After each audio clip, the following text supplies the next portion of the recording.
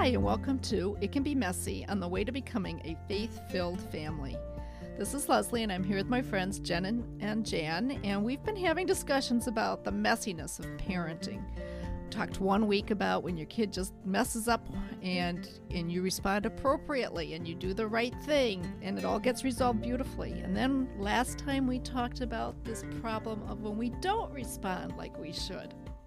What we can do about that, how we need to ask for forgiveness.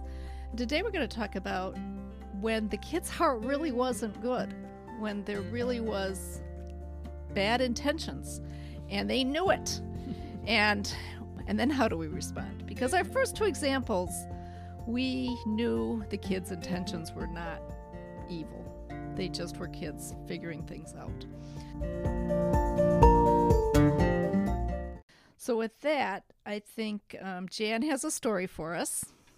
Yeah, my story is a little bit old one, but it's one that I tell often because I get the chance to talk with young parents about helping to figure out how to do life with their little ones.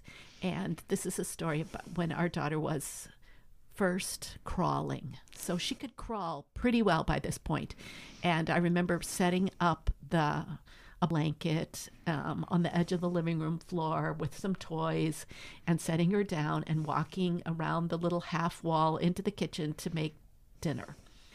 We had a stereo system, a big, long stereo system that was set right on the floor, and it was full of lights and buttons, and it was so exciting for her because it was right on her level.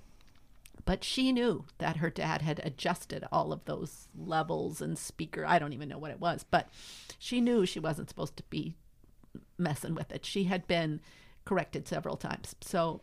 But I remember this one day, I sat her down on the floor. I went in the kitchen to make dinner.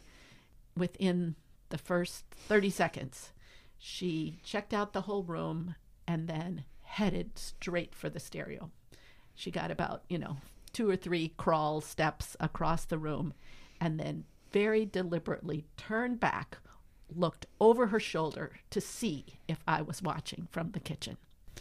And the look on her face as our eyes met let me know that she knew she was headed for trouble, but was determined to go there anyway. And so it just lets me know that sort of at the core of all of us is this thing that is broken, and we want our own way, and we're gonna get it.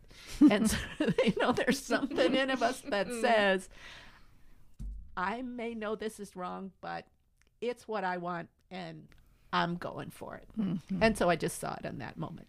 Mm-hmm. Now, it could be possible that a child that age is just doing this to see if you'll pay some attention. Maybe they're just checking. What will this mean when I walk towards here? Last time I did this, Mom came after me. So we even when we see that malice look in their eye, mm-hmm. You're not always sure why. Why are they doing this? Is it because they want to play with that and they know it's wrong? Is it because they want to have Mom come back to the room? Is there something else? Are they checking the boundary? Are they trying to figure out where's the boundary? Is it only on sunny days that I can't touch that stereo? Or is it every day I can't touch the stereo? Yeah, that's true. She wasn't talking at that point. She was just, right. A crawler. And so I can't have a conversation with her and find out why were you doing what you were doing. I just needed to let her know that what she was heading very intentionally towards doing is not okay. Exactly. And that I needed to, pick her up, bring her back to her blanket with her toys, maybe sit and engage with her with those toys for a few minutes, and let her know that stereo was, no. Mm-hmm. And I think when they're young, you have to keep saying no many times, reinforcing it over and over and over, no matter what their intention was. Yeah. Right. Mm-hmm. And what about when they're older? Right. When they actually do know what they're doing and they know what they're doing. Then what happens? Well, I can tell that story. When I was about 4, beautiful summer day, we're outside playing, all the kids in the neighborhood, and one of them decided we should walk to the store, which was about a mile away. And they went and got permission from their parents. So I ran home and got permission from my mom, only I didn't. My mom said, no, you cannot do that. 4-year-old can't walk a mile to the store. No, that friend of yours isn't old enough to escort you there. No. So I went back outside, and all my friends were going to go to the store, and I would have to stay behind. No way. No way. I just went right with them anyways, and I knew I shouldn't do it.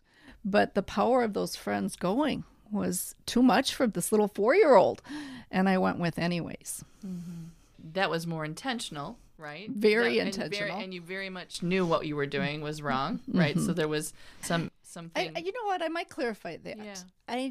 I knew my mom said no. I didn't think what I was doing was wrong. Does that make sense? I mean, I thought my mom was wrong. Honestly, at 4. Well, my mom doesn't know. Everybody's going. It must be okay. All the other moms said okay. So my mind wasn't trying to be defiant. Sure. I was just trying to figure out what was going to happen, what I should do. Right. So then what do you do as a parent when you find out that your kid has done something more intentionally, whether they thought you were wrong or not? And it makes me think a little bit about our reactions. And we talked last time about how when Tim and Katie were doing a math problem, his reaction was maybe not so stellar in that moment, and he's felt regret since then, certainly. But what about in this particular case where you do need to share some of that? It does make me think of James 1:19. It says, my dear brothers and sisters, take note of this. Everyone should be quick to listen, slow to speak, and slow to become angry. And so how do you do that when you understand that it was intentional? What just happened was intentional. So how did your mom respond, Leslie? Well, not quite like Jan responded to Katie, where she redirected, but she didn't get angry. And I think if I were a mom, I would have been angry right away if my kid was doing that, right? Well, I would have been scared. I think I would have been really frightened that my 4-year-old has walked into danger. If I thought that going to the grocery store was not a safe thing, I think I would have been frightened, and I might have freaked out. Sure. Right. Or just angry that they didn't listen to you, right? That anger that I'm the parent and why didn't they do what I said, right? But my mom, very casually with the other neighbor ladies, walked and met us kids coming back. And I remember running home in front of the group because I didn't know what was going to happen. And when I got home, she just said, just go to your room for the rest of the day. That was it. But that was so powerful in my little heart because it was very obvious at that point that, maybe I was doing something wrong. Maybe I should have been listening to what my mom said.